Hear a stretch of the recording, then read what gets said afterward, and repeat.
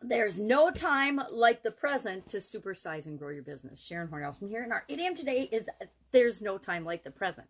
Now, I can't tell you how much time, I've never actually calculated, but if I think back on my life, there were periods of time in my life, mostly when we're younger, we're either thinking about the past, dwelling on the past, talking about the past, or we're worrying about the future. We're thinking about and worrying about and wondering what we're going to do next, and we don't spend as much time in the present moment as we should have, could have, and wish we would have.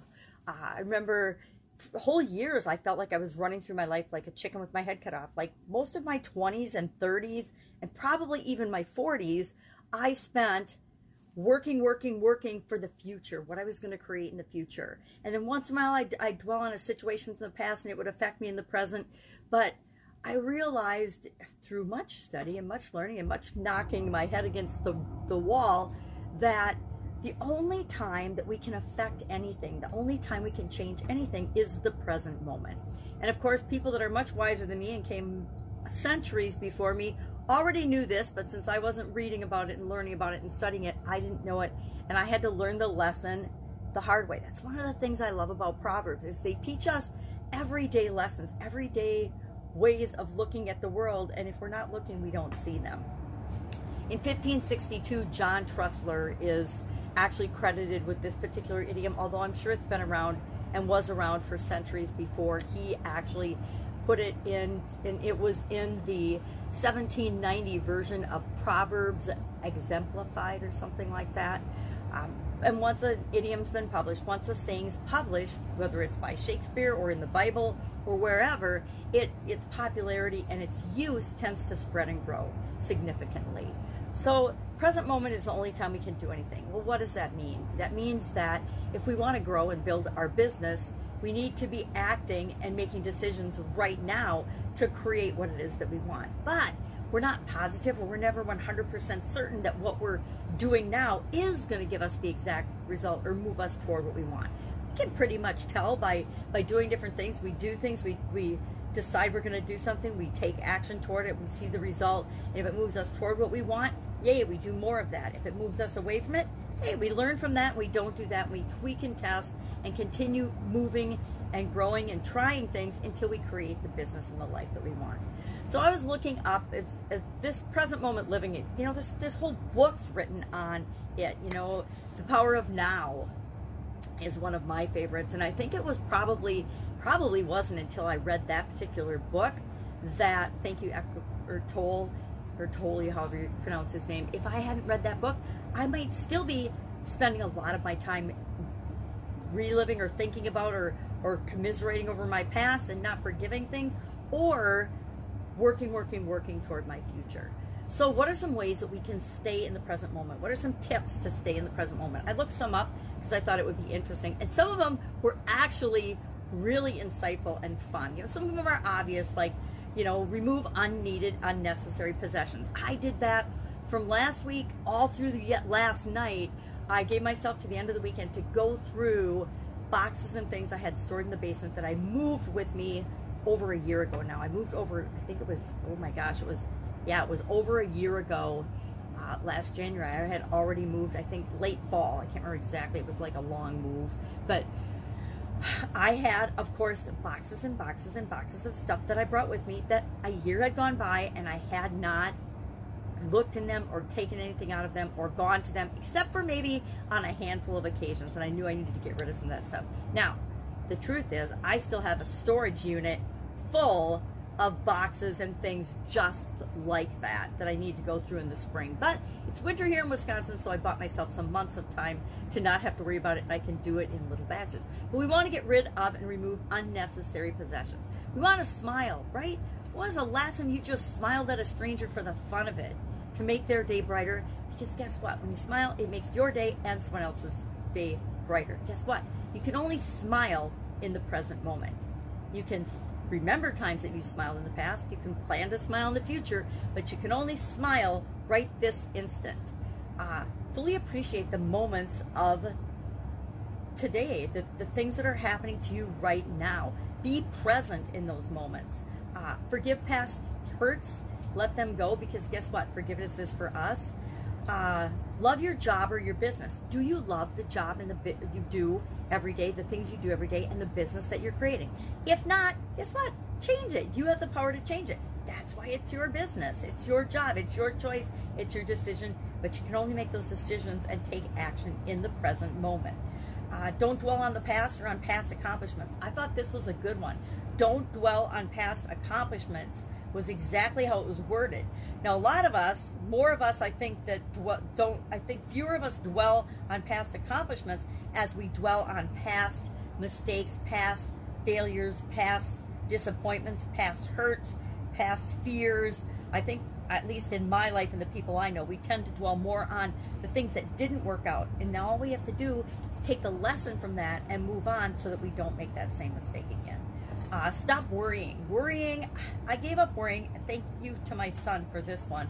I finally, we all have a little bit of worry, but the vast majority of my time spent worrying or doubting or fearing something disappeared in 2013. I think it was 2013 when my son took a trip to Nepal.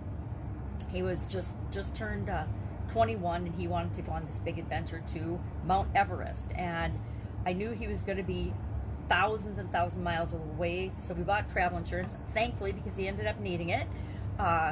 He had to get airlifted off of Mount Everest because he got high mountain altitude sickness. But I learned from that trip early, like the first 2 days of that trip, he got, it was the golden, I think they call it the golden something, or golden weeks, or golden something in Asia. And during that 2 weeks, it's like spring break here in the United States for kids, although it's spread out over more than 2 weeks. They have a 2-week period where everything is booked solid because of the golden vacation or golden time or whatever it is.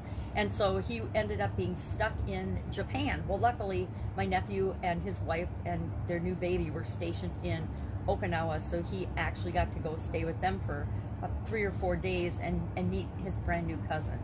But I learned during that trip that I could not worry. I couldn't worry about him. There was nothing I could do 8,000 miles or whatever it is away. So I knew I had to just let him be an adult and trust that he would figure it out. And that actually broke the worry button in my life and taught me that there was no point in worrying. Yeah, it takes big things sometimes to help us learn those lessons. Think beyond being old. I'm not quite sure what they meant by that one, but think beyond, oh, I'm too old, or I'm old, or I'll do this when I'm old, or something. And then conquer addictions was the 10th one, which I thought was an interesting one to call out too, because it can be addictions to anything, any habit or ritual that we're addicted to. Even if we think it's good for us, we can take a good thing too far. Maybe you're addicted to working out and exercise. I wish I had a little more of that.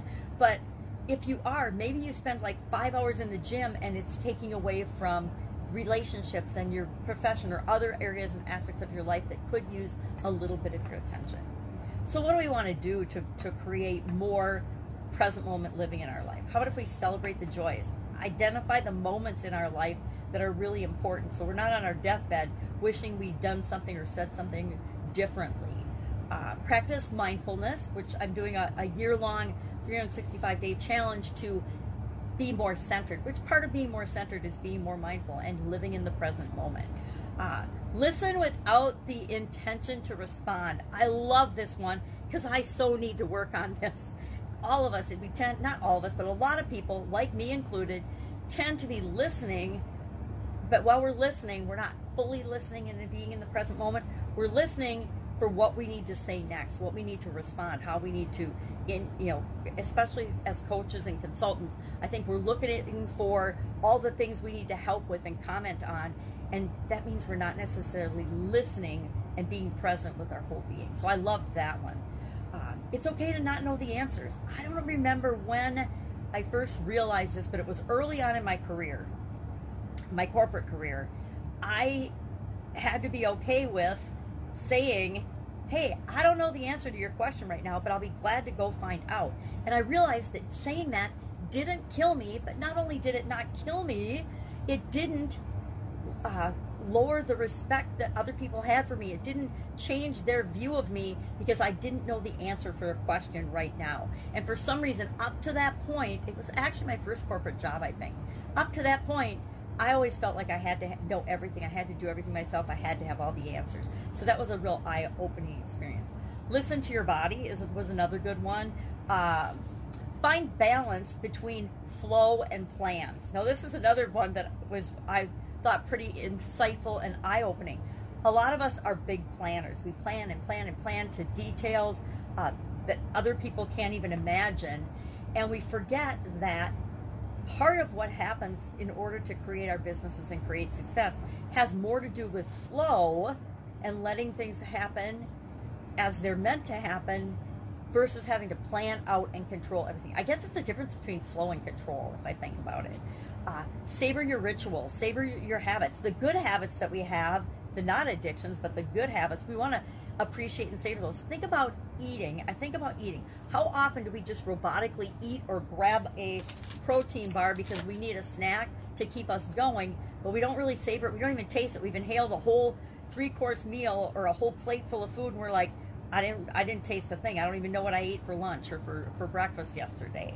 So savor your rituals, including, things like eating. Find balance. Okay, reflect on your day. Have gratitude. If you don't practice gratitude, you're going to be miserable. I say that with 100% certainty. Those people that are miserable that you run across, I would be willing to bet that they, number one, don't live in the present moment. Number two, don't appreciate what they do have. And they definitely don't practice gratitude. Get away from your digital devices. No time has this been more true than in the United States right now. And probably all of last year, you probably could have turned off all the digital devices, although we were trapped in our homes. But disconnect from electronic, artificial stimuli and connect with what's really important to you, like other human beings, even if we are... but if you can only connect with other human beings during COVID through your digital devices, then do Zoom calls, do, FaceTime on the Apple products. But don't just be scrolling through and living vicariously through other people's lives, because you're not seeing their real lives. You're just seeing a version of their lives that they want you to see. And that's not a very fun way to live. And we never want to be comparing ourselves to others in our personal lives or in building our businesses and our success. So that's just some of the things I learned about There's No Time Like the Present. Love to know how this idiom, how this expression has impacted you and growing your business. Share in the comments below or message me, and I'll be with you tomorrow with another interesting idiom. What does it mean? Where does it come from? And how might you use it to supersize and grow the business you want right now? Take care. Bye. See you tomorrow.